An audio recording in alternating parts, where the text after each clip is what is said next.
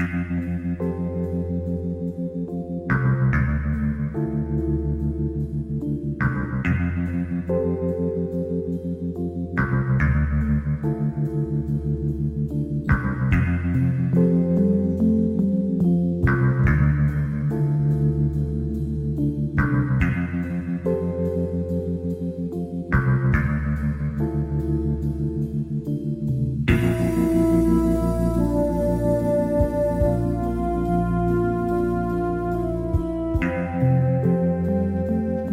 don't know the real us. We're America's most tortured podcast, The Pod People. It's your Garmin Boysia, Matisse Van Rossum. I'm Ben, and I have to say, I was so ready to say my full spiel backwards, but after this whole ordeal of getting this podcast episode set up, I just want to die. It's been an ordeal. Hello, my name is Cleveland Mosier, and that's a damn fine cup of coffee. Well, we have a double special episode tonight because it's our first ever double guest episode. We have returning guests Katie and Sarah both joining us again tonight. How are y'all doing? Doing great. Doing fine. Thank you, Tease. Thank you for having me. So glad to have y'all as always. And yeah, let's just get right into it because I think this is going to be a beefy episode. We are discussing the 1992 film Twin Peaks Fire Walk with Me, the prequel film to accompany the cult sensation from 1990. Apparently, Katie and Sarah are our resident Twin Peaks experts. And we've also got a Twin Peaks newbie here. This was Cleveland's first time through the show and Fire Walk with Me. It was. And wow. What an experience. What a ride, y'all. Thank you so much for taking me along for it as well. I really appreciate it. It's been such a gift getting to see such a fundamental, influential part of drama television, and what's clearly an inspiration for so many other things that I love. And it's such a hub of connection points, and it's helped build my language a little bit. And there's just so many references to this show out there, and like it just allows me to have like so many more rich conversations with like other horror enthusiasts and such, because it's such a keystone. Yeah, I mean, the show is just a masterwork.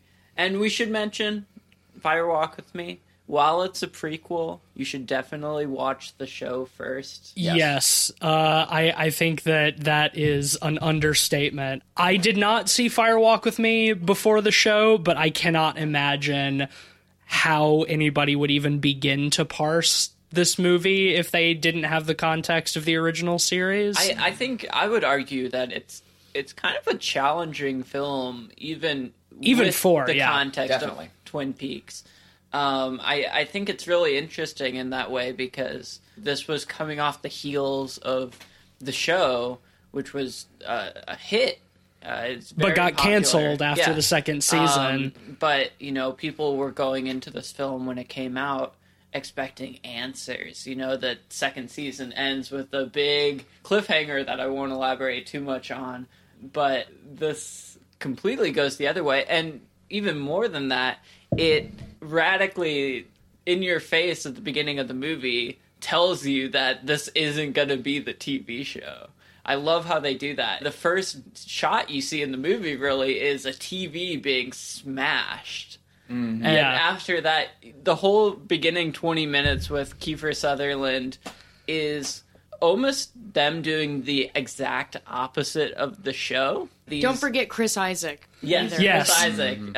They go in as FBI agents to a hostile police station with some very, very funny characters. Gone is the folksy friendliness of the Twin Peaks Sheriff's Department. No. Yeah. They go out of their way for like so many of like the key places in Twin Peaks, and they show us this juxtaposition of it. Not only the police department, but also like the suburban homes are replaced with like the trailer park. The Double R, the lovely like touch of the 50s Double R diner has been replaced with this like sleazy, like greasy diner. We're just seeing all of like the lovely, beautiful like synthetic, like, cherry pie American artifice just stripped away. It's painful. Like, it was like physically painful for me, like in the diner especially, because I was just like as soon as I walked out, I'm like, oh, a diner, oh no, You're waiting this isn't my diner.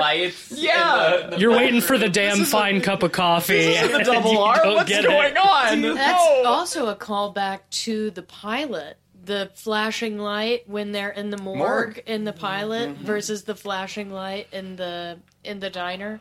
I hadn't made that connection before, but that was thrilling for me. There's something about that wave-like repetition of a pattern, whether it's in the audio or whether it's in flashes of light happening with all of the sequences with Laura when she's kind of in the liminal space between the worlds, but I'm getting way ahead of myself. But I think it's such a good way to start the movie and directly emphasize that this is very different than what the show is, and you should just know that off the top. You know, this isn't going to be Nadine throwing high school boys. Oh dear. This isn't going to be 90 minutes of James sulking. Subplot. Yeah. You know? God. Well, I'll be real though. I think one of the most horrifying things about Twin Peaks is probably the Nadine arc. Like, Yeah. that one, like, is probably one of the most deeply disturbing. I wish, elements yeah, what in the Twin Peaks. Like, that if we're arc is being what I real, wish was not there. It's pretty wretched. If we were to deep dive into that one, but we don't have to. But to get back into the prefacing, I do think it's going to be very difficult for us to talk about this show with any sort of framing for people who haven't seen it.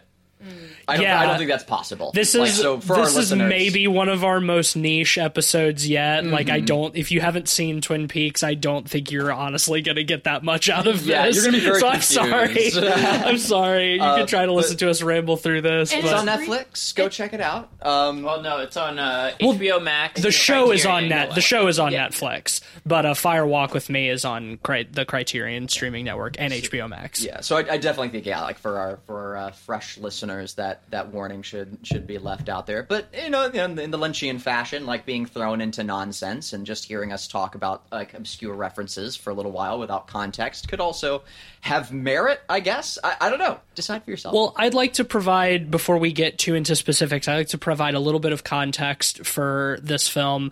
As Ben said, it was released after the show was canceled and left on a cliffhanger. People thought that they were going to get some answers, and it's really very different than what you would expect from a Twin Peaks film coming off of the original series. It is only David Lynch and not Mark Frost, so pretty much all of the soap opera-y stuff is gone. There's a little bit of hints of it here and there. You get a little bit of Himbo James. Bo James. It's much, much darker because they could do things that they couldn't get away with on primetime television. There's definitely still plenty of moments of like Lynchian humor, but a lot of this is like very, very heavy and depressing. And apparently, this was planned to be the first of a trilogy of Twin Peaks films that were supposed to explore more of the mythos of the Black Lodge and actually answer unanswered questions from the end of season 2. However, people hated this one so much because it was so unlike the Twin Peaks that they knew and loved, that it was a commercial and critical disaster. Didn't it get booed at Cannes? I think so. Whoa. And so the other two in the trilogy were never realized. I'm sure some of that made it into The Return, which I haven't seen all of, so I can't say for sure. Yeah, and I mean, I have to admit, the first time I saw this movie, I wasn't a huge fan of it. No, me either. To be completely honest. Me either. It was only on rewatches that I've come to appreciate it more. Because I think it is one of David Lynch's most challenging works. Yeah. You Which know? is saying a lot. Yeah. Which is saying a lot. Because it's maybe not his most abstract, but there's so much context that needs to be known with it. Yeah. I don't know. It's just very, very dense in its own way. Yes. So Twin Peaks, the show, is centered around like soapy drama and noir, right? at face value, like, when you remove the surrealism, you have a plot line that's not too dissimilar from Chinatown. And there's something to be said about noir circling the darkness, that nebulous black hole that we are very slowly introduced to in Twin Peaks. I think our first sighting of the Black Lodge with Cooper is like in like the fourth or so episode, I want to say, third. If like you have to get, you know, a good ways into it before like the surrealism really kicks. And not only the surrealism, but the true darkness of it.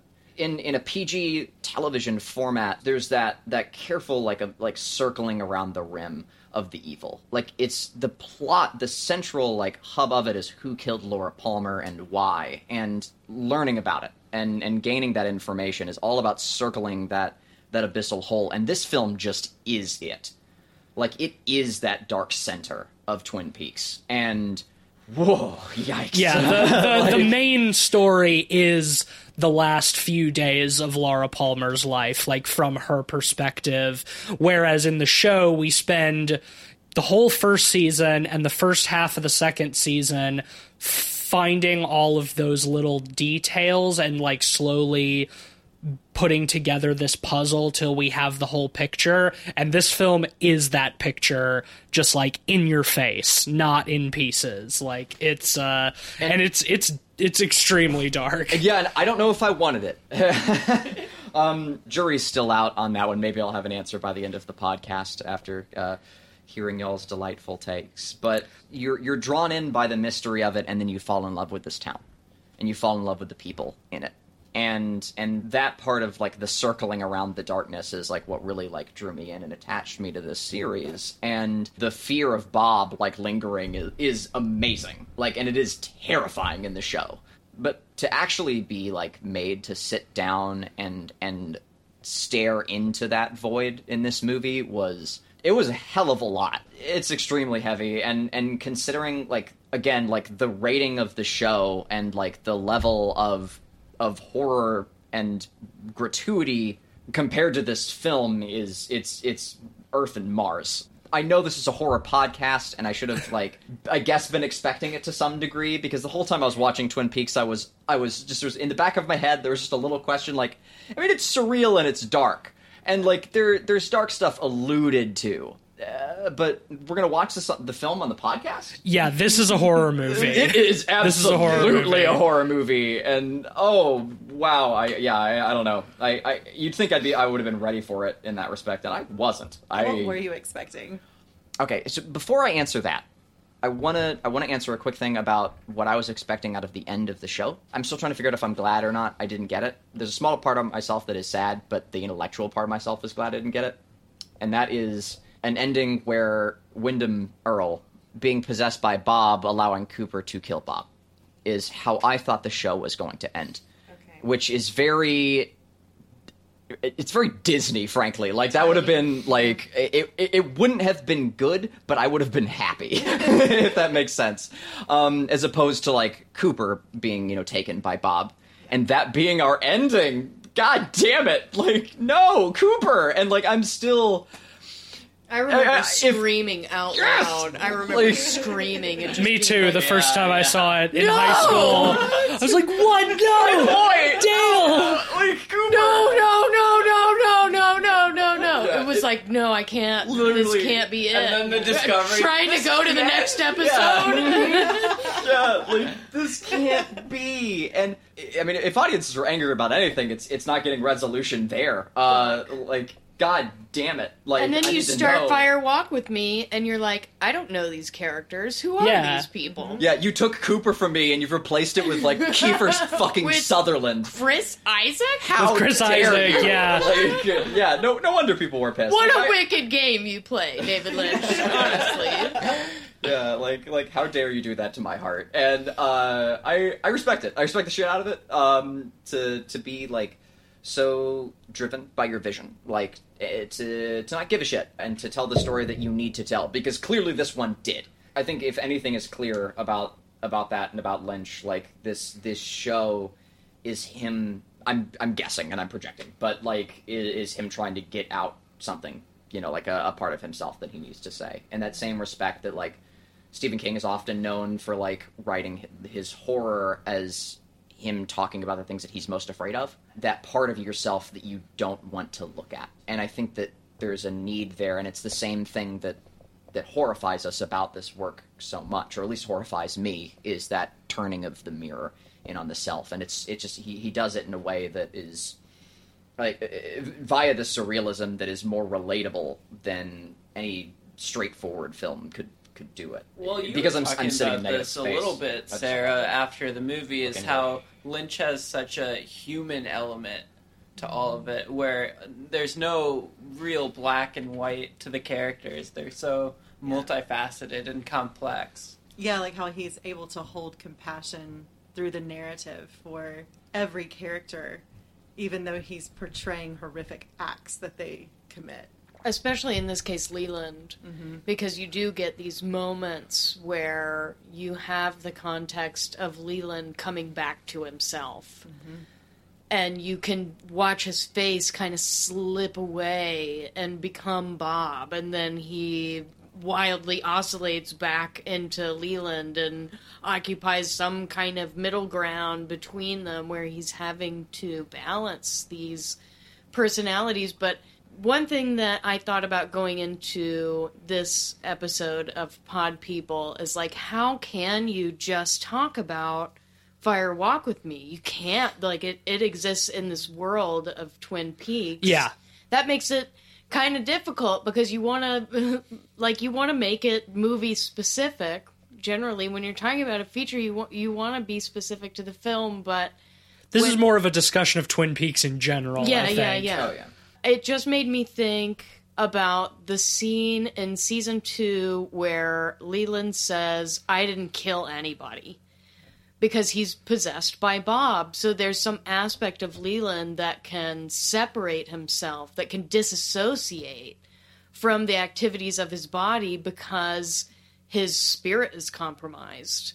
And I love that Lynch is able to use the tools that he has as a filmmaker to toe the line between realism and whatever else there can be. Like, you can portray realistic elements, you can build sets and costume characters and still turn it into something that exists in a dream world, that becomes part of like an archetypical landscape rather than leaving things just on the surface. And we can get comfortable when we're on the surface, but it's because Lynch will go there and be like, no, I'm going to see what's going on in your small intestine.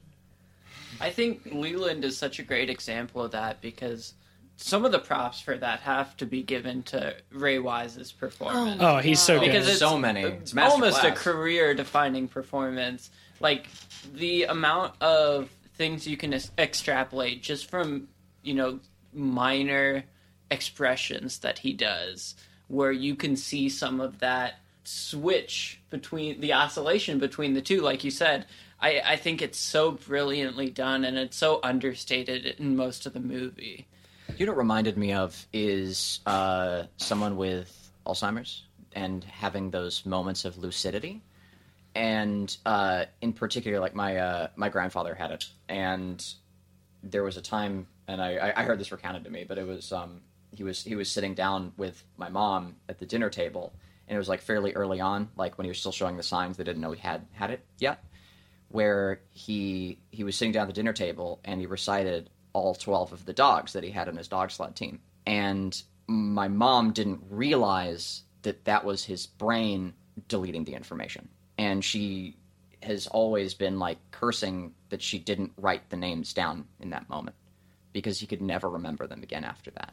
And it's that same moment of lucidity, like that moment where Leland tells Laura that he loves her, is just his last moment of lucidity before Bob takes him. Because how does Bob describes Leland as a babe in the woods on the TV show? As just Bob, Leland was always lost until Bob leaves Leland in the Right. show. Right, Yeah. that's his last moment. Yeah, One of the most devastating parts of this movie is Laura's and Leland's connected sort of realization that Bob is her father, because like she says in this movie that like Bob has been coming to her and raping her since she was 12.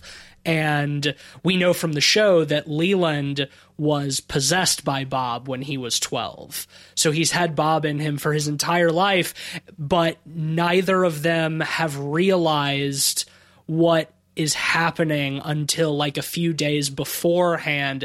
And I've always interpreted that as like Bob letting them see each other for the first time to harvest maximum Garmonbozia, pain and suffering. Because like making Leland realize that he is raping his daughter and making Laura realize that this demon that's been raping her for years is her father, like at the same time, is just like crushing. I feel like it's also all the more horrifying because one of the depictions that you are confronted with, that you have to dwell in when you view Fire Walk with Me, is that it's not simply Leland raping an unwilling Laura. Part of Laura's horror comes from the fact that she is being sexually gratified by Bob. Bob is not just like some kind of unwanted demon.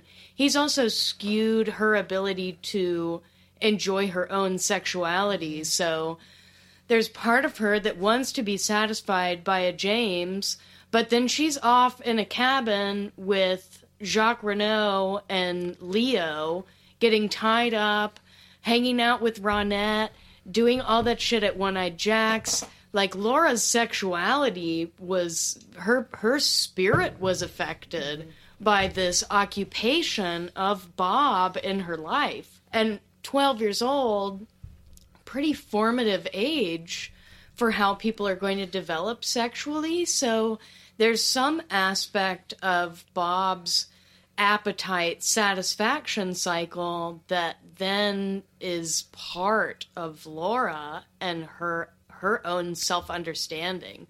So once she's confronted then by this mysterious incubus-like energy that she's been getting from Bob, recognizing that it's been her father is for me, the most horrifying moment. Yeah. And when I first saw the film, we kind of talked about this a little bit before we started the recording, but when you come from the series and you watch the film, I remember seeing it the first time and being disappointed about a number of details about Fire Walk with Me. The fact that it's not the same actress for Donna. The fact that you don't get that resolution from the end of the series. The fact that Cheryl Lee, rather than being the, like, composed, mysterious Laura that we know from the series, is now, like, freaking the fuck out. We get to see every facet of Laura. Everything that Laura could express is almost something that we end up having to experience as a part of seeing this end of her life. It's an unbelievable performance. Oh. It is insanely masterful. I can't believe what a phenomenal actress Cheryl Lee is. Yeah. And how limited her career ended up being. And it's like you get hints of that in the show. Like, she's always good, like playing Laura and Maddie, but you have no idea, like, how good of an actress she is until you see this movie. Yeah, her range is exquisite. It's it's She insane. is this character. Yeah. And this character is experiencing things that I don't know any equivalent for in any other film. Yeah. When it comes to the story of Laura, Ben, you kind of when the credits rolled, you comedically asked me, like, did you get the answers you wanted from it? And I said kind of, and it raised more questions as well. But one of the reasons that I do feel like I did get many answers out of this is I didn't get a sense of, like, positive resolution with Cooper at the end, but I feel like I was able to make some sense of the spiritual and psychological events of the series, and I can pin it on one moment in this film. It is when Laura is walking into the bar, Bang Bang, The Roadhouse. The Roadhouse bar. That's right, because the sign. But yeah, when Laura's walking into the Roadhouse and she's stopped by the log lady, The tender bows of innocence burn first. Thank you. Fuck yeah. Thank you, Kind Katie. of fire is Because I didn't want to difficult misquote to it. put out. Yeah. Yeah. And if that doesn't summarize so much of the series, because what is one of the most traumatic and terrible events that can happen in that part of the country, it is wildfires. It is, like fire watches are so prevalent, that idea of large burns. And there's a reason why, like, the logging company is so important, and like that wildfire coming through. It's another just element of that fractal boomerang. This film, not only does it show us like the center of like the void, but it shows us how those little embers were blown on, and it started that whole blaze. And it all starts. It's all centered around Laura, and it's all Jesus. That first little bit of kindling that just sets off that whole forest fire. Well, Yeah, where and does that the whole void spiritual come from? event. I think Yeah. I think the most important revelation that this film offers in the context of the show is in the series, like, we see over and over again how every single person that Laura came into contact with ended up kind of like obsessed and spellbound and like in love with her. But what we see of her in the show, I don't think ever really allows us to make that connection with her. She's always just like this kind of aloof, mysterious like idea. The whole mystery of the show is like trying to unravel who she is and why this happened to her. But I don't think we ever are really given a good access to finding out why everybody loved her as much as they did until this movie. Yes. And I think that puts so much of the series into much like sharper clarity, because when you see these people who can't stop thinking about Laura even after her death, it's like now you start to see like why you actually get to figure out who Laura Palmer is in this movie. Yeah, that takes. I wanted to reflect on something that Katie had said earlier. Please. That kind of ties in with that, which is that we see Leland's corruption occurring, and we see the splintering of his spirit, and we also see that. I think what you said was we see that at like a much more microscopic level, so it looks almost dramatized, but it is something that actually happens to people, to their spirits, to their humanity. And we start to see that process. We see how important Laura is to people. Like, we see what she means to them. But then we start to see that process of her slowly absorbing that possession to an extent. There's one scene when she's talking to Harold, when she's asking him to hide the diary, where we see her face change. And Yeah. then later in the film, after Leland has killed her, his face changes in exactly the same way. And we're starting to see her become Bob, and she even references, like, Bob wants to be in me. Yeah. So this splintering is starting to occur to her as well, because, like, we know Leland was first infected by Bob probably through molestation. And so this is like an intergenerational transmission of this possession. But for some reason, Bob hasn't been able to inhabit Laura like he wants. Right. Right. Which is interesting. She's not broken. She's not Right. broken yet. But she says something in the film. I think she's maybe talking to Donna. She says something to the effect of, I'm not the Laura that you think I am. Yeah. Like, that Laura is gone. And it's after you have the scene with the log lady, when the log lady says the After thing she about knows innocence. that it's her dad. too. Yes. And that's when I think her psyche splinters. And Yes. she starts to have to really hold this at bay.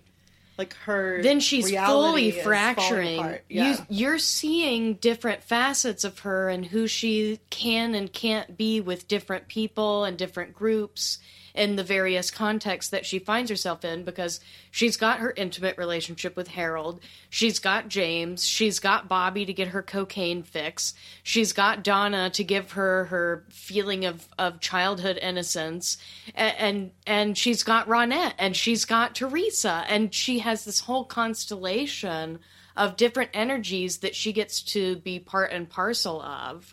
But at that point, it's like she splinters into those different facets rather than still being an integral being who has those facets. Like this protective factor of her not knowing that's her father is gone. So whatever was protecting her internally has abandoned her. And now she's just left to the wolves. And then those parts of her life do start to integrate, like when Donna comes with her. And then she feels a sense of responsibility because there's some part of her that wants to just let go and be a part of the darkness. There's a part of her that's just like, this exists, therefore it has to exist in me. She has this wider metaphysical role that she functions in. So watching it this time, it occurred to me that, and it sounds really obvious, but you're seeing Twin Peaks pre-dead Laura. Yeah. And there's a radical shift that happens in what we get to see of Twin Peaks because Laura has died. Right. It's now the town, everything that you know about the town is in relationship to her. Mm-hmm. And people want there to be some element of love because they don't, people die and you don't just want to say the world is dark and everybody dies. You want to say, oh, but she had an effect on people. There was something really special about her. She meant something. Teresa Banks gets no such treatment. And you also see that class divide where Laura has this very comfortable upbringing, and it brings up a character element about Leland, too, where Leland has this imprint of Bob from his much earlier life, but Leland's a lawyer. Like, there's some aspect of Leland's occupation that almost guarantees that he's going to have the power to maintain whatever structures need to be in place for him to continue giving himself over to Bob. Yeah, and that is such an interesting point with relationship to Sarah Palmer. I think what her role is in the trauma in that family. And that makes me think of the dinner table scene when he's examining Laura's hands. Oh. And this is right after she's figured out that he's Bob. And he's scrutinizing her hands. And Laura is frozen in fear. And her mother speaks for her throughout the entire conversation. And her mother has decided, like, what is and isn't defensible about her. But then later we see, in that scene, we see her mom defending her against Leland's inappropriateness. Later we see that she complicitly takes drugged milk from him and knows that he's doing something untoward with her child. But prefers to move into her own sort of darkness. Right. A kind of ignorance that's necessary for her to maintain her quality of life or whatever creature comfort is implied by the way the Palmers live. But Bob set himself up with that, right? Like, Bob set Leland up with that kind of relationship where he's partnered, he's in a career where he can maintain this. He's partnered with someone who's going to be complicit in it. There's such a through line of compartmentalization. Yes. And yes. And okay. Sorry. Okay, yeah, big epiphany here. Okay, so I've had this sitting in my head for a moment. I've been trying to say it properly and I still don't think I have it fully, but I'm gonna go for it anyway. So Noir loves a femme fatale, right? And Laura is fascinating because she's almost like a fatal femme. Like, it is like there's sort of an inverse there. I think you keyed into it incredibly well, Katie, talking about how there's a part of her that almost feels a need to accept it because it exists. And it's that sense of, like, because a femme fatale is like, essentially is like death personified, right? And Bob is the death that is trying to personify her, that is trying to take her and make her into this agent of death. Well, imagine how fucking powerful that would be. Yes. Like, Leland is one thing, but get an 18-year-old homecoming queen who already has the town wrapped around her finger? What can you do if you're Bob in that situation? Exactly. Exactly. And this is like the root of the Black Lodge, right? Like the feeding off of sorrow, needing to eat this this evil entity needing to eat our pain. And as Bob being this agent of death and darkness, we see it too in the mother. It's that orgy of evidence in her smoking. She's seeking her own death. Like the tray. That's what they had me going like when you brought her up, because like that shot in the house where there's 3 smoking trays. When Laura is talking to Donna, 3 smoking trays filled to a comedic almost degree of cigarettes. If I had a nickel for every time your mom smoked a cigarette, I'd be dead. Right. And it's her seeking death in her own way, and it's just her means of opting out of the horror. An escape, just like she's escaping when she takes a distraction. I'm not going to look at that. I'm not going to look at that. And I found this I'm going to not look at that. Yes. Actively. Yes. The deliberate ignorance is what fascinates me the most. It's kind of like when I speak to Catholic family members about problems that I have in that religion. It's like, look, I get that you think it would be better for me to be Catholic. Since I'm not, I'm going to go ahead and bring up this fact that there are issues with some of the authoritarian natures and what people are allowed to do when they have a little too much power, and what people desire to do when they're in that position, and why it is that someone would seek to derive power by taking away someone else's in that fundamental metaphysical way. What's the currency of a spiritual crime? Garmonbozia. Mm-hmm. I think the use of cigarettes as kind of a motif through the film is really interesting. David Lynch goes out of his way after the Bang Bang Roadhouse bar scene with Donna, goes out of his way to shoot a shot of the floor of the bar just covered in cigarettes. Yeah. And I find that so interesting because, the whole film up to then and throughout is very much about compartmentalization and kind of trying to distract yourself from the trauma and the suffering by compartmentalizing everything into little separate things. And when those things get blended together, it's hard to avoid that. And when things naturally come together, there is that suffering and trauma. So is it the patterning of there being, I love that you mentioned that shot of the cigarettes on the ground, because it's this, I remember watching it this time and going, I remember floors like that. I remember being spaces where you could smoke inside and put the cigarette out on the ground, and there would be cigarettes everywhere. But I think it's such a rich shot that I think it's very much intentional in that, the cigarettes were such a symbol with the house earlier. The bar is a watering hole for death. It is a place. Sex and death. Right. Yeah. And life, too. I mean, you can't discount Julie Cruz's presence. Oh, well, see, that's the thing. Is that's the front of the bar. Man. Right? Well, no.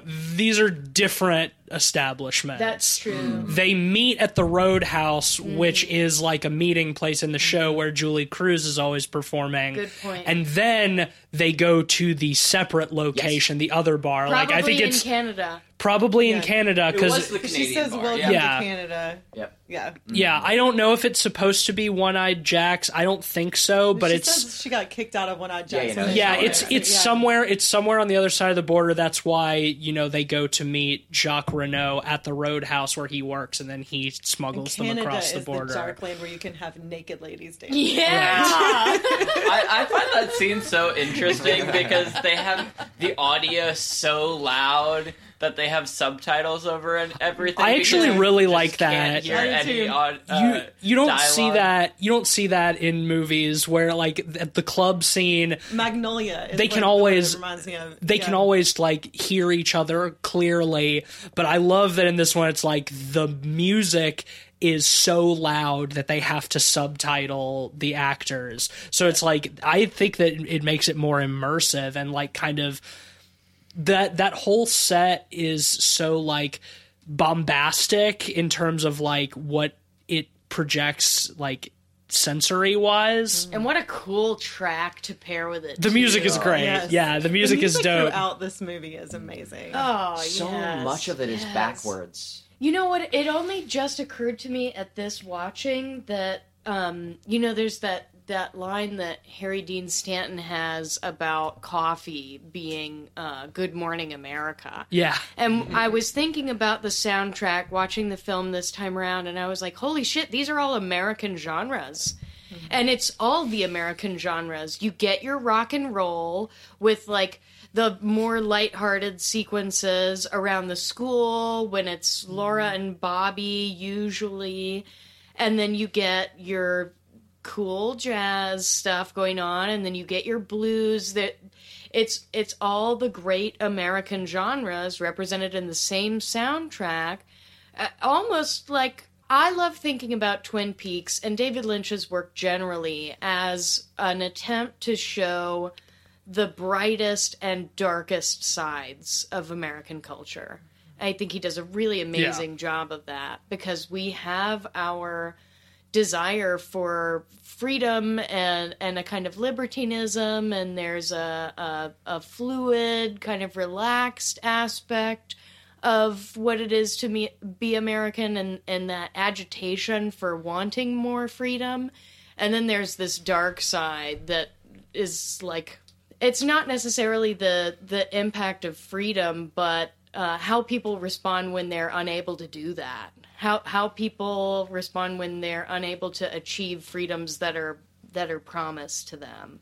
I'm so glad you brought that up, because, like, for me, Twin Peaks has always been, like, such an association with, like, Americana in general. Like, when I think about Americana as, like, a genre, Twin Peaks is one of the first things I think of. And it has, like you so acutely pointed out, both the good and the bad. Like, the town is the embodiment of just a beautiful, like, sweet little slice of America, where the diner, everybody's friendly, the pie is good, the coffee's good, everybody knows each other's names, everybody's friendly. And then you have, like, the truly disgusting underbelly that is just, like, beneath the surface, with, like, drugs and murder and child prostitution. To me, the most compelling bit is being able to toe the line between them in its own very tangible way. Something like the Log Lady, where the Log Lady's not necessarily that super welcoming face that you get at the diner. She's a little unnerving because you don't really know what she's talking about. But at the same time, she's walking in both worlds. Yeah. She, just like Mrs. Tremont and her grandson, Yeah. these dwellers on the threshold are absolutely a part of the space, and they Yeah. get tied up in these kind of energy vacuums that end up being created by the perpetuation of evil and good, because the good things that Laura is doing have their own effect on her environment. She is inspiring people's love. She is doing things to bring good into people's lives. Yeah. And it's almost like that in itself brings more of the darkness to her. There is a lot of duality, thematic duality, and then some examples of the oneness as well. Well, I think he refers to himself. I think he names himself as the right arm in this for the first time. But the little man, attendant yeah, of the lodge. yes, he's the arm. But there's one thing he says in the TV series, and that's actually mean left doppelganger. right? Like he gets Yeah. into that, and that's that duality and those multiples. And it's not only doppelgangers, but it's fractal. And Well, a great- doppelgangers are a huge theme of Twin Peaks. They are, of course. And an interesting one is an inverse of Laura Palmer, and it's not who you think I'm going to mention. It is Audrey. I wanted to bring up Audrey from the show because, and especially now, and I hadn't thought about it this way until watching this film, but Audrey experiences so many of the same points as Laura does, but she is able to escape it. She's able to skirt past all of it and assumedly actually achieve her dream. Yeah, she stays devoted to goodness. Yeah, through the whole show, and she's the last person you'd expect to. Right, Also- because she's like the snooty rich daughter of Ben Horn. She's like a chaos agent. Yeah. Remember and She's I love awesome. that. She's that the best. scene She in is. the pilot where she sticks the pencil into In the cup. receptionist cup Yeah. Yeah. and then just gleefully watches it spill all over the table? I just recently rewatched the pilot and I was like, this is genius. Yeah. And her shenanigans at the department store. Yes. Oh my god. And when she gets all the Norwegians to leave by Yeah. telling them about Laura being killed. Yeah. Oh my god, yeah, like so like Agent of Chaos, absolutely. Like she's just a little heiress, like running around, like causing like all Well, that- sorts of chaos, and like that's why her to turn development- into- Yeah, that's why her development over the course of the show is so interesting, because that's how she starts, but by the end of the series, like, she is pretty much solely altruistic. And you know where the turn is? It is when she is denied by Agent Cooper. Like Yeah. when Agent Cooper like When he basically represents responsible authority. Yes. Yeah. When he essentially like does one of the most wholesome acts you can do. I remember like I was watching it with you guys like during that scene of the show, like I just about stood up. I was just like, yes, Yeah. like thank you. Like you don't see this moment in TV ever, and it is so needed. And it is so important. Like, and I think like especially like as a teacher, knowing like those responsible boundaries it's just so goddamn important. And we love to show like the taboo element of it, and like in television, like it's so popular to play up the fun and the escapism of like those reprehensible acts, and to finally get it in a show where Cooper is just like does the right goddamn thing, and just be like, nope, you're very young, and this case is very important, and like, and he knows he would do harm, and he recognizes that, and Cooper is a she's good able leader. to Yeah. like grow from it as well, and through that, like as you said, like being like a positive like figure of authority in her life, which Laura doesn't get. Like her positive figure of authority like is possessed by a demon. Yeah. Like and Cooper is so a mature Audrey like from that moment person, is yeah. able to carry on, and it goes beyond that too. We see like Audrey at One-Eyed Jack's like wearing the mask, and her father makes advances towards her. Like it's the same. We see that same parallel once Yeah. again. Yeah. It's like, what's the difference between autopilot and integrity? A lot of what's happening with those people's lives is that they're in autopilot because they're fulfilling roles that they're expected to fulfill. And then someone like Cooper comes in, and he's not doing that because he hasn't had the luxury. He's had to occupy many different kinds of mental spaces and situations.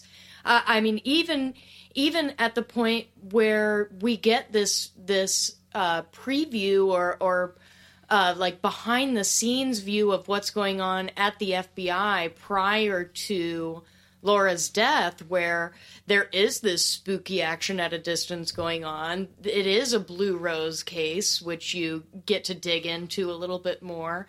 And all of this uncertainty makes Cooper a stronger, more integral psyche to kind of absorb all that is going on in Twin Peaks. And we can rely on Cooper to guide us and hold us through that experience in the series. And I think that's one of the jarring things about Fire Walk with Me, is that you get a disjointed Cooper.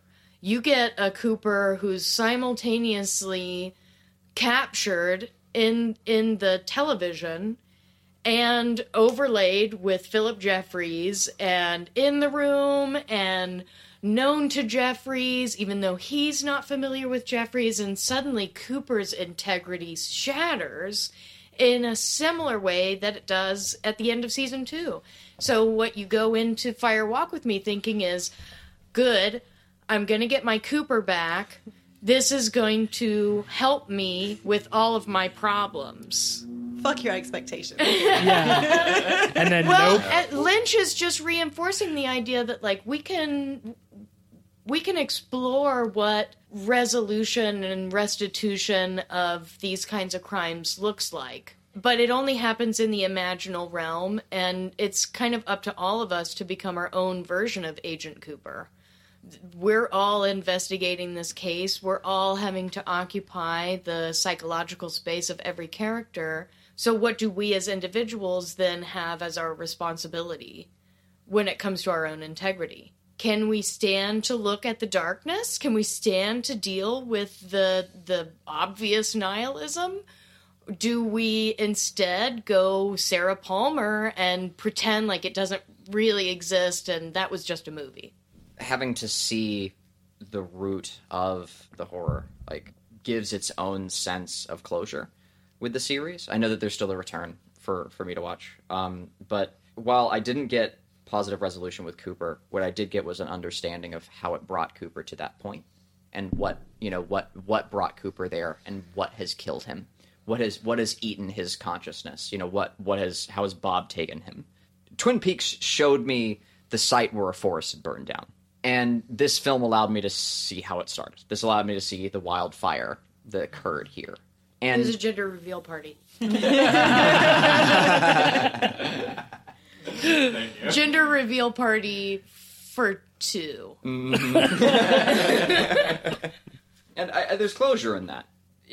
Or at least there would be if this new series didn't also exist, which I'm very curious about. But It's not going to give you any extra closure. but at least, like, we'll hear, like, I didn't get resolution, but I got closure.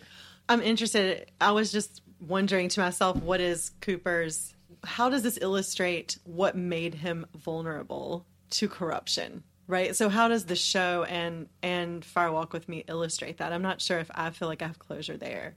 That his vulnerability seems to be having his heart open, in a sense. So that's fascinating messaging. I think that part of it is that Cooper, I don't think ever does anything wrong.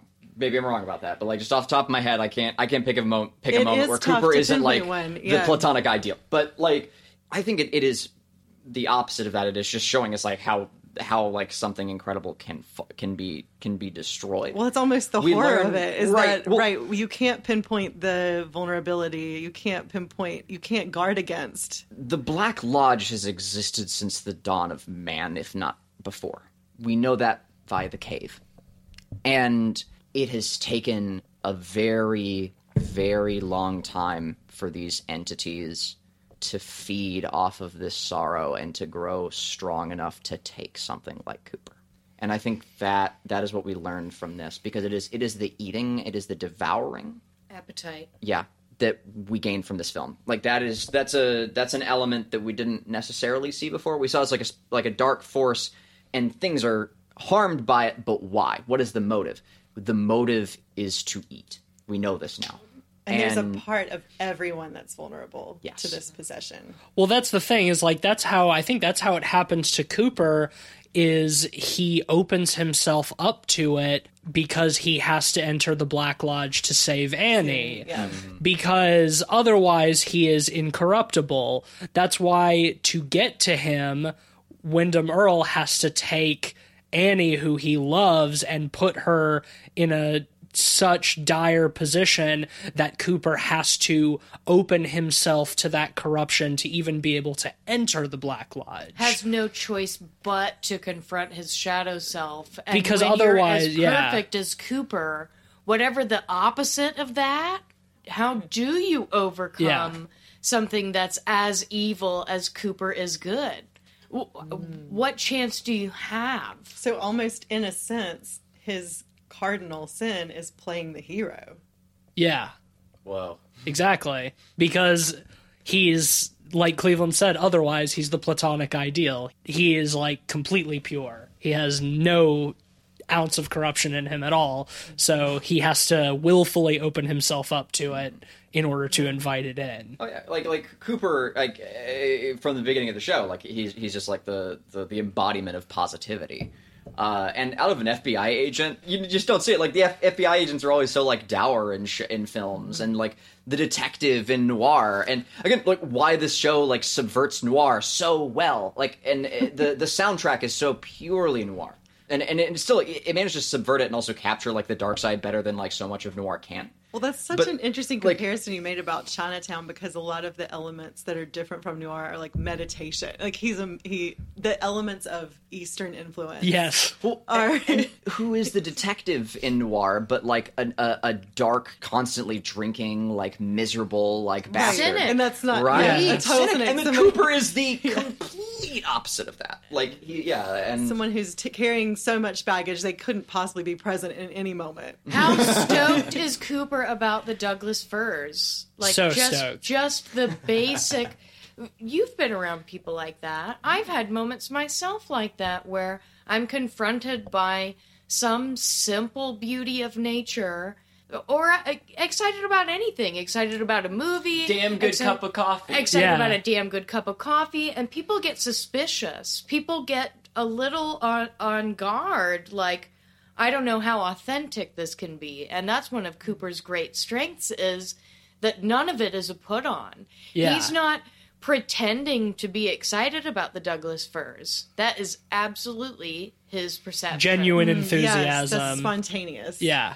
there's a fan theory, and I find it particularly fascinating. And I encountered it leading into one of y'all might have mentioned it. I don't remember, but there is a fan theory that Cooper is autistic, and I love that idea personally. That like a lot of his like centered like fascination. There aren't too many like autistic characters in television that are like portrayed in like a functioning like positive aspect. That's part of why I love that idea, or that sort of fan concept. Just showing like a functioning like the humanity and not the diagnosis. Yes, thank you for putting that in a much better way. I can see how you could make the argument. I would definitely say that Cooper is not necessarily neurotypical, but as far as his capacity for, and I'm not a psychologist, but Cooper does seem to have a deep emotional well of empathy that he shares with other characters and is able to occupy that space outside of his own purview. For instance, when he's interacting with Audrey, when Audrey is just so desperately wanting his attention and his approval, and to take risks so that he'll notice her, and she tries to give herself to him. She presents herself to him like a gift, and he wants to be open to her without violating his own moral code or boundaries that he tries to tell her that she should have. So I think that level of emotional complexity could deter one from making that fan theory totally fleshed out. But it's a fan theory. Yeah. Like, if it ever was, it's like, no, it is. Like, I'll be the first to say, it's an idealized projection. I think, if anything, Yeah. but no more than taking joy out of like data from Star Trek. I don't know. I think it's a fun concept, but beyond that, no. There are plenty of moments where he doesn't exhibit like associative behavior. I think definitely in yeah. Fire Walk with Me, and even in the pilot, before he starts to warm up to the people of Twin Peaks, you definitely get more of that I'm trying to be the unaffected observer vibe from Cooper. He might be getting excited about things, but he doesn't necessarily care about anyone in his environment. Except maybe Diane. It's such that, like you said before, it's such an earnest joy and enthusiasm towards minute things that makes it seem suspect at first, because you're so used to people being jaded and just torn down by the earth. That seeing this, unabashed enthusiasm is unexpected. Yeah, especially when you think about the fact that he's coming out of his relationship with Caroline and Wyndham Earle. Maybe there's part of him that is a bit disassociated at that point in time, where he's trying to rebuild the Dale Cooper that he knows himself to be. He's using Diane as a foil to do so. He's trying to regain whatever is the best of himself after going through a really dark period. And maybe that's also, too, part of what makes him vulnerable, is that he has seen a little bit of that darkness. And part of that, too, speaks to the idea that you don't get a darkness like Bob without having a corresponding drive and appetite for immense power. That's one of the reasons Wyndham Earle was so terrifying to me when I was watching season 2. And people shit on season 2 all the time. But I thought Wyndham Earle was a very effective villain. When he's torturing Garland Briggs. Oh, yeah. And when he is just like this kind of nihilistic glee that revolves around his character, I'm just like, oh, shit. No, you are getting way too close to a black hole now, Katie. You need to get out of this show. You need to get out now. Quick, before they take you into the Black Lodge. Oh, man, no. Now we're in the Black Lodge. Yeah, I think it's said often in tropey fantasy, like that concept of like the brightest light casts the darkest shadow. sort of thing. But truisms are true sometimes. Truisms are true though. Like, yeah, absolutely. And I think I hate to put such a hackneyed veneer over it, but I think that's definitely I think the heart of so much of the show is that idea of the brightest lights casting the darkest shadows, and what is fire if not that?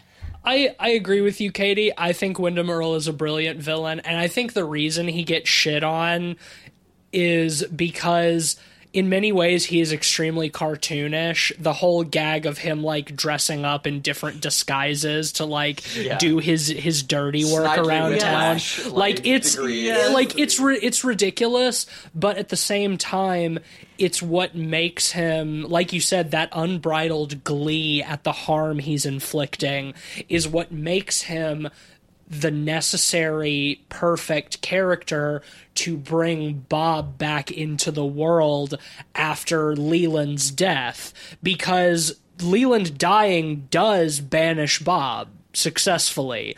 Because as we've seen, Bob has not, especially in Fire Walk with Me, Bob has not been able to possess Laura like he wants, and Laura's kind of death drive, her spiral into self-destructive behavior is, I think, to force Bob to kill her so he can't possess her. Right. Because as is said in this movie, he says, I want to be you or I want to kill you.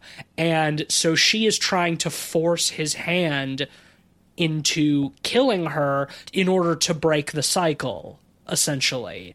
And with Leland's death in the show, that is effective. Bob is gone from the show until Wyndham Earle shows back up. Well, the owls are not what they seem, though. Oh, I've got something. The owls, I mean, obviously Twin Peaks, there is a direct portal to the Black Lodge, so, its influence is still heavy in the town. The veil is thin. That's why Wyndham Earle is there. But Bob is not seen working through other people in the second season after Leland dies. He has not been able to possess anybody else, and it seems like, Sarah, I think you hit on something, that Leland was probably possessed through an act of molestation when he was young, and that it maybe is how Bob has to move between hosts, is through there's a sexual aspect to it, like an STD or something, or at least some just kind a of corrupting trauma. Act. Yeah, right. Some kind of corrupting trauma, and he's not able to get into somebody else before in that way before Leland dies. So, like, yeah, the owls are not what they seem. Like, the Black Lodge is there, but it's only when Wyndham Earle shows up and is, like, actively trying to get into the Black Lodge and is inflicting as much suffering as possible in order to make that barrier more permeable. And that's what allows Bob back in. And once Cooper and Wyndham Earle are able to enter the Black Lodge, then Bob is able to come back into our world as the bad Cooper, as the Cooper doppelganger. Well, I think too that there are several scenes, if I'm remembering correctly, where I was pretty drunk through some parts of season 2, where Wyndham is where Wyndham is literally flipping a coin. Do I remember that correctly?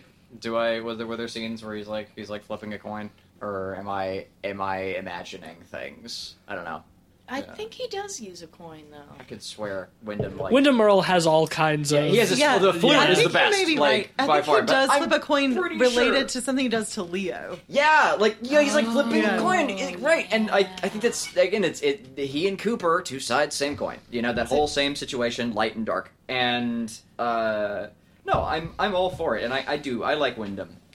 He's the anti-Cooper. Yeah, the anti-Coop, and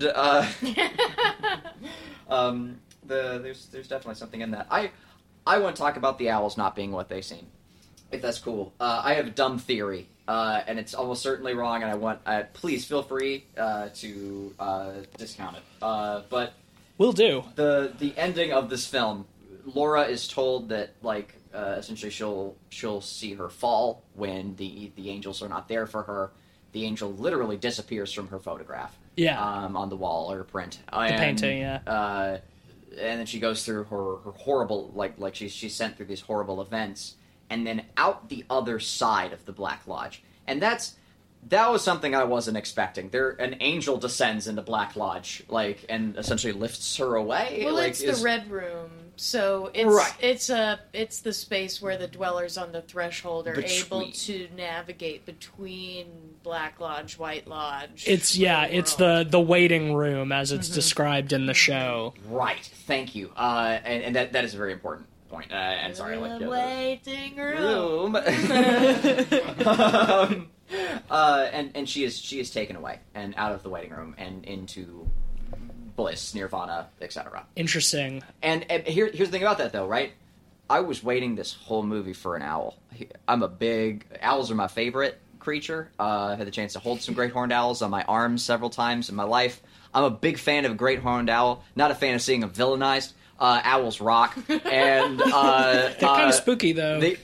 That's why I love them. You know. I know. I think the spooky owls in Twin Peaks are great. They are, and they are definitely not what they seem, and I love that. And anyway, they're always accompanied by dark music, but what often precipitates the shots of the owls in Twin Peaks is the shots of the stoplights. We're often given the images of the hanging stoplights, and then it's a shot of an owl. Oh, they're not what they seem. And they fly off. And the last moment of goodness that Laura has is with James in front of a stoplight and her running away there. And we talk about ghosts being entities that are kind of stepping in and watching over us, or looking after us, or hanging around sites where they were harmed. And the idea of the owls being angels very strongly appeals to me. That the owls are Laura watching is sort of my take from it. And I see where you're coming from. It's very... that them not being what they seem isn't nefarious. This. What's that? That them not being what they seem isn't necessarily saying they're nefarious. No, because the show is telling you spooky owl, and then we're told they're not what they seem. Well, maybe. So maybe I mean, we see the owls overlaid with Bob multiple times in the show. I think. Okay, well, there's the discount. I think. God damn it! I think it's pretty. I have a hard time thinking of the use of owls in the show and not seeing them as a malicious force. Well, they're mercurial. If you do take this deeper, though, I can see what you mean. What if they're overlaid with Bob because they're the balancing force? Okay, yeah, or just watching entities in general, right? Like, they're not owls, they're just observers. They, like... Hermetic, almost, like almost a messenger from the other side, so maybe the energy of Bob can piggyback on an owl, but an owl is not necessarily wedded to that negative polarity of that energy. I could definitely see that. When I think about the feeling that the owls gave me, I think about the feeling that I get about Mrs. Tremont / Mrs. Chalfont and her grandson, where they don't seem like overwhelmingly positive or negative entities, but they're strongly associated with the most substantial examples of both. The worst and the best. And it's through those liminal spaces that they're able to communicate one or the other through the painting that Laura sees herself as a part of, to be able to see around the corner. And that's also what makes it a mercurial or hermetic kind of vision. It's like, you can know more, and I can bring you more information, whether I'm an old lady or a dancing boy or an owl, or a painting. They're all radio transmitters. The Tremonts, in particular, I'm really glad you brought them up as like a neutral force, and because they are fascinating, and like they are these people who have sort of like fallen into the claims of like the waiting room, like as they're and have just tapped into the whatever is beneath Twin Peaks, and so that they've sort of become like the Log Lady as well. Like they've become these sort of like radio transmitters for spirituality, like of this force. Like the Log Lady is like much more positive, in that respect. And she is like up on the fire tower, like up on the spiritual fire tower, and is able to to make these call signs. And she might not be able to recognize them as that. My namesake lost his son in World War I and did a great deal of auto writing.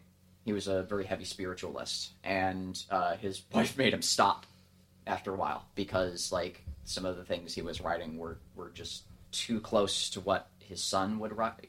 There's something to that. I don't know. That concept of being a spiritual transmitter like that, and just keying into those radio waves, those spectral waves is fascinating to me, and allowing yourself to become a tarot card, a medium. to be and to become like a thought form, right? Like a concept personified, to just be a symbol, to just be the Ace of Cups. And the Tremonts are that, if anything. Like they've just become like the Tree of Cups isn't even a tarot card. I don't know if they're Ace of Cups. Probably some swords in there, maybe wands.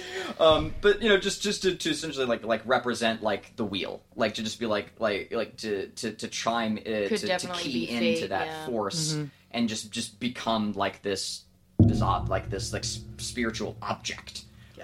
Is awesome. Like, it's so well, cool. That's kind of what happens to Laura, too. That's almost Laura's sacrifice, is to become something like an archetypal emblem of spiritual progress.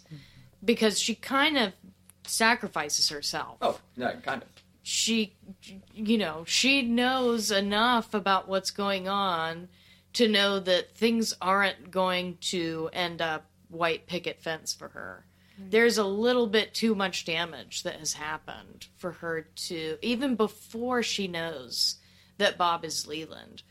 Laura already knows I've been too compromised. I'm going to try my best to be the best, most helpful version of Laura Palmer I can be. But I know this is not going to end well. Something that we were talking about earlier is the scene where Donna and Laura are together in the bar. And there's a moment in which Jacques Renault reveals to Laura that Teresa asked about her father. Right? Yeah. And so in that moment, you can see Laura putting these pieces together, right? Teresa is dead. My father is Bob. Teresa asked about my father. What does that mean, right? And then we see her sitting in the booth. She's escaping that.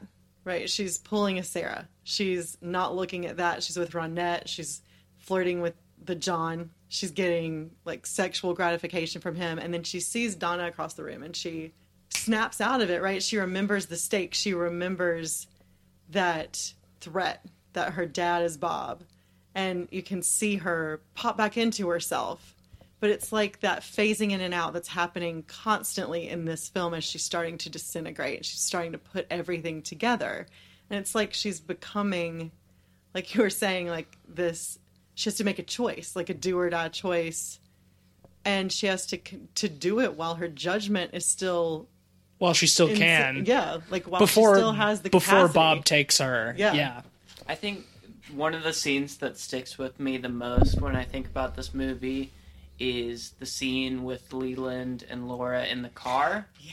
Oh, yeah. That's an intense scene. I think my God. that scene goes really well into what you're talking about, because I think one of the most tragic moments for Leland as a character comes in a flashback in that scene where when he's sitting in the car having a sort of realization, you know, when he is by the motel and he sees in the room Ronette and Laura and realizes he is set to go in there, and he realizes this is not him. And it's such a tragic realization because you realize that the compartmentalization between him and Bob through him is breaking down.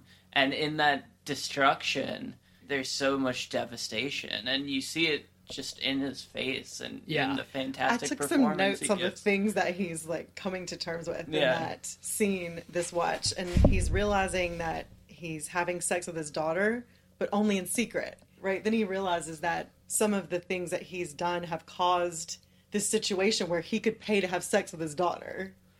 And he's also realizing that he will, in fact, have sex for money, but that he doesn't want to do that with his daughter knowing. So he's having all of, his own compartments are just crumbling. I think Bob is allowing them to, so he can reap the most sorrow from them. Yeah, the most Garmonbozia he can is by allowing each of them to come to parallel realizations of who each other and is. I find that sequence where, you know, after they've been screamed at and they pull into the mechanics, when they're both just sitting there kind of almost having their own realizations at the same time next to each other. I find that whole sequence so stunning. Yeah. Because it is that, you know, suffering incarnate, just coming to that realization and everything breaking down. And Ray Wise and Cheryl Lee just give such fucking good performances in that scene in particular. Like, there's so much written on their faces, and out of the blue light. Just cannot be... What's the world coming to? Yeah. Cannot be understated how fucking good they are. The one thing I want to mention is David Bowie's... No, please, yes, I wanted to ask. Oh, yeah. I wanted to ask, can someone please explain David Bowie to me? That's all. Please, someone explain. Someone tell me about David Bowie. Back in 1964... The Spiders from Mars, yes, all right, but for real, like, I need a little bit more data on that. I was very confused. He's Philip Jeffries. He's a FBI agent who disappeared on a Blue Rose case. Yes, and no one's seen him. Okay, so he's a foreshadowing of what is to come for Cooper, essentially. But, like, narratively, like, that's sort of, but also just kind of to show that the FBI has been dealing with these kind of, like, supernatural adjacent kind of cases, the Blue Rose cases, that it sort of, it gives more context for Cooper coming into Twin Peaks and accepting all of the supernatural so readily, is that the FBI already kind of knows about this stuff. Yeah, okay. And like Cooper had a dream that was going to happen. right. And so, like, this is our explanation for why Cooper is, and like why this facet of the FBI is like open for, like, Yeah. they're open to like the supernatural. Kind of Very cool. X-Files shit. Well, you know? And he speaking of- also okay, and that's highlights another good the point. duality of Cooper, right? Because we get to see him come in and he questions, "Who do you think that is there?" Right? He says that Who to do you Gordon. think Who do you that think that is? is there? Yeah, Bowie really sells that, man. He really does. And when you all get through the return, it will make a little bit more sense. Okay. That you definitely get more of a fleshed out experience of Jeffries and his relationship to the greater story. I mean, in Okay, a really cool. peculiar That's way. that's exciting, But- actually. Yeah. Yeah, I remember reading something about how it was they were coaching Bowie on a specific kind of Louisiana accent for Philip Jeffries. Yeah, I don't know how successful it is, I must say. It might just be because it's weird to hear that accent coming out of David Bowie's mouth. I can't tell if he's doing a good job or a bad job. I'm leaning towards bad job. It's Yeah, I mean, growing up in the South, like, it's so tricky, like, because I'll see Northern folks, like, see a Southern accent on television, and they'll be like, man, no one from the South actually sounds like that, do they? Like, they don't all sound like cartoon characters, and I'm like, and it's like, well, yeah, you know, like Daniel some Craig folks and really Knives do. Out. Oh my god. Yeah, that Georgia drawl, like, yeah, that's a thing. Cool. Thank you for explaining, David Bowie. yes. I'm glad we mentioned him. Yeah. Yes, He's not there for very long, but worth talking about.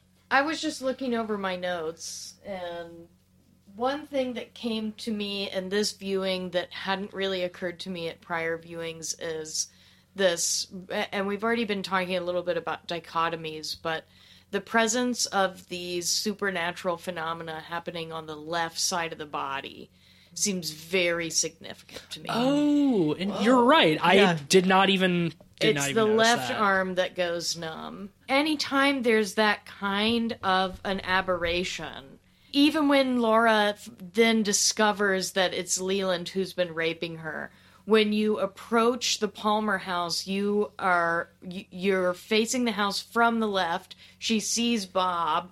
Then it goes into the appetite, the throat, and then you come out and see the house from the right.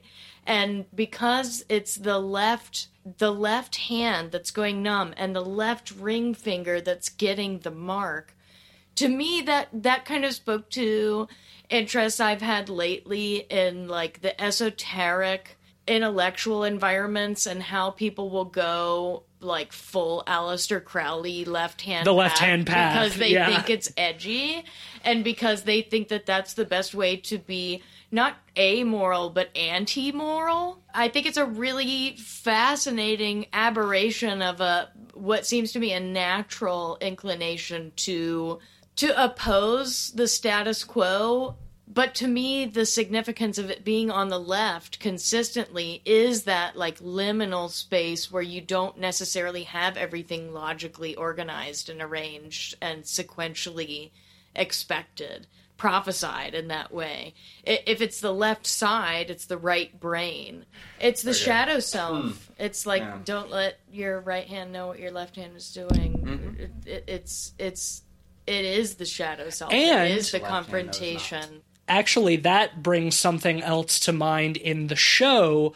The one-armed man who's possessed by Mike, the counterpart to Bob, he becomes benevolent when he severs the left arm in order to like break his relationship with Bob where they kill together. He severs the left arm and we see the left arm then personified as the little man dancing in the waiting room. It was also cool, I noticed at this viewing that when you're in the Black Lodge at the end and Mike and the arm are talking to Bob, they have to reconnect before they have that discussion with Bob. They're physically touching. Yeah. Mike is holding on to his arm in order to request. Or rather, his arm is permission. holding on to him. But when I saw the face of God, It's much like a tarot card inverted. All right. Well, I think it's time to rate this. We have been all over this fucking movie and Twin Peaks in general. Why don't we start with Sarah, and we'll work our way around the circle. What would you rate Twin Peaks Fire Walk with Me out of 5? Twin Peaks Fire Walk with Me is one of my favorite films. I think the obvious answer is it is a 5 for me. Ben? This movie's so interesting because it's so dependent on the well of context from the show, and I think it rewards you for it in so many ways. I used to really dislike this movie, well, the first time I saw it, just because it's a lot, and it's a lot different than the show. But I've come to appreciate it so much more, and I really appreciated our conversation about it. It's such a dense movie. There's so much going on. I guess I would give it a 4.5 out of 5. I think there's still more to be explored before I give it a 5, but I'm definitely open to that in the future. It's probably going to be a moment till I can manage to watch it again. This one was a pretty heavy film for me, and like I said, I tend to gravitate towards the light of like the wholesome elements of Twin Peaks, or what are many of the points that strongly appealed to me. The Double R Diner, and so many of the wholesome characters, and even like at the front desk at the police station, what are their Lucy Lucy and and Andy. and Andy. It's like dumb as bricks, and I love them. Like, and there's something so delightfully wholesome in those elements of the show, and I tend to gravitate towards that. And again, it's that always, like, that darkness in the periphery is fascinating and horrifying, and circling around it is incredible. But to just be plunged dead center into this void is difficult, and it's going to be a moment till I can manage to watch it again. I know I will, because like there's so many small things to find. It is still a phenomenal film, and I'd be hard pressed to not give it 5. What an incredible way to conclude this experience. Minus the return. No, it's a 5. It's a 5 for me.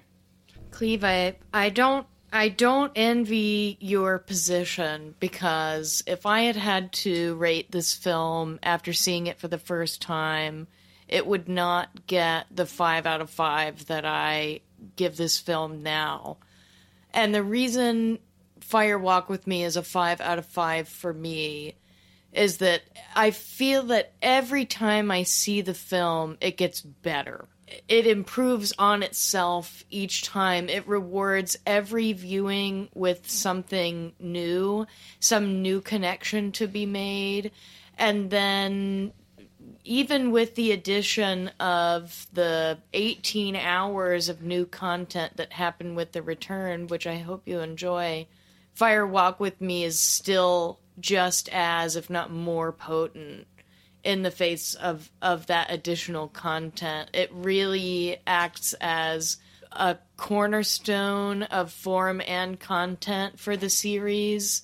And because I love the series so much, and it was so formative for me in kind of taking all of my taste in the avant-garde and the strange and making it accessible and making it tangible, that for me is why it holds such a special place, because it's hard to hold all of that in the palm of your hand. And David Lynch, I think, did that in a really masterful way with this film. And regardless of how audiences took it or received it or responded to it in the past, I think it's the kind of film that only gets better with age. And so I'm sticking to it. I don't think I'll ever rate it less than a 5 out of 5 at this point. Yeah, I'm with you. I didn't enjoy it as much the first time I saw it, and I think my Letterboxd rating is considerably lower than what I'm going to rate it now. But like, we've really, even in this almost 2 hour long episode, like, only scratched the surface of what can be found in this film. And like, I do think it really does, as with most David Lynch movies, get much better with subsequent rewatches because it's extremely dense. I was gonna give it a 4.5 out of 5. I was gonna take away half a star for Lara Flynn Boyle not being in it. But you know, after the discussion we've had and like some of my own personal revelations on this viewing, I'm still gonna give it a perfect 5 out of 5. This has got to be a golden pod. I'm gonna give it a 5. Okay, we swayed you. Yeah, I no, I'm kind of with you. It's like I think that it's only gonna get better on subsequent rewatches, like Katie said. So it's like, even if there's some stuff that still feels like it's missing, like it should be a perfect rating. Absolutely. I did remember one or two things I did want to mention during the podcast. So sorry, I know, my 2 God. hours. I have to edit this tomorrow morning. I'm sorry. I hope you leave that in there. I love one of Laura's most relatable elements is that is her disdain for James. That's all. Yes. Okay. No, I am glad you brought that up. Gobble, There's gobble. a line. There's Himbo, a yeah. line. There's a line. Gobble gobble, James. It's not. How do you know what she likes? What was it? Okay, it's you always hurt the ones you love and the ones you pity. Yeah. You pity James. That man, Himbo that cut me to James. the core. Himbo Holy James. shit! Hell yeah. That's all. Yeah, well, I mean, it's a golden pod. It's in there with the rest. It's a unanimous perfect score. So if for some reason you've listened to this whole thing and you haven't seen Twin Peaks, What are you doing? Or yeah, like are you Jesus doing Christ, I'm with sorry.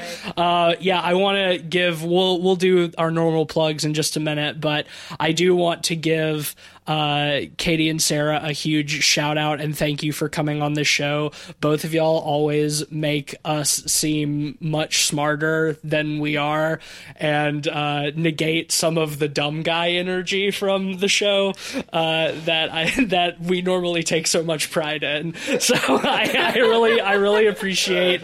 I really appreciate. Oh, it's y'all's pride. It's insights. pride. It's Yeah. pride. I take pride. Yeah. I don't know how much you're gonna edit out of my right hand fucking dumb shit comment, but you know. I'll probably edit Pride's that out not for the you. word, but, I'll probably edit that out for you. But yeah. So anyway, thank you guys so much. Just in advance. Now for the normal stuff, if you like the show, leave us a 5-star rating on Apple Podcasts, share an episode with your friends, write us a nice review, you know the drill. You can follow us on Twitter at PodPeoplePod and check out our Letterboxd page at letterboxd.com/PodPeoplePod, where you'll find a list of all the films we've talked about on the show with our average ratings and links to those reviews, and you can see the ever-growing Hall of the Golden Pods where Twin Peaks Fire Walk With Me now resides with its fellows. I'm on Twitter at Deep State Aussie. I'm on Twitter at Mr. Sheets. And I'm occasionally tweeting for Light Arc Studios. We further progress on It Stares Back. Stay tuned. Coming up soon. There might be some cool stuff in the works for that. So just keep your eyes out on our Twitter account. And also, if you like spooky, esoteric, weird void stuff, which, I mean, if you're listening to this podcast, I would assume you do, you'll be able to see some of my spooky void paintings in the upcoming game, The Dread X Collection Volume 3. So keep your eyes, ears, and whatever else tuned for that. And you can also see my work on ArtStation. Just search Cleveland Mosier for other astral, creepy, spooky, and sometimes not spooky, but wholesome art. Just paintings in general. You know how it is. Katie, do you have anything you'd like to plug? Sure, you can follow me at Lampley Optic on Instagram. That's just like the animal lamb, L-Y Optic on Instagram. And just like Cleveland was saying, if you're into the dark esoteric, I've recently been enjoying a review of my foray into Auschwitz concentration camp a la 2014. So if you're into digging into some of the more esoteric and dark aspects of human nature, and you want to take that journey with me, I hope that you'll come check out some of my photography in that context. You can also find out more about me and my work by visiting www.lampleyoptic.com. Sarah, do you have anything you'd like to plug? Sure, you can find my nature pictures on Instagram. My handle is Cyclone78. And if you have your own personal Bob that you would like to keep at bay, I am a licensed therapist you can find on Psychology Today.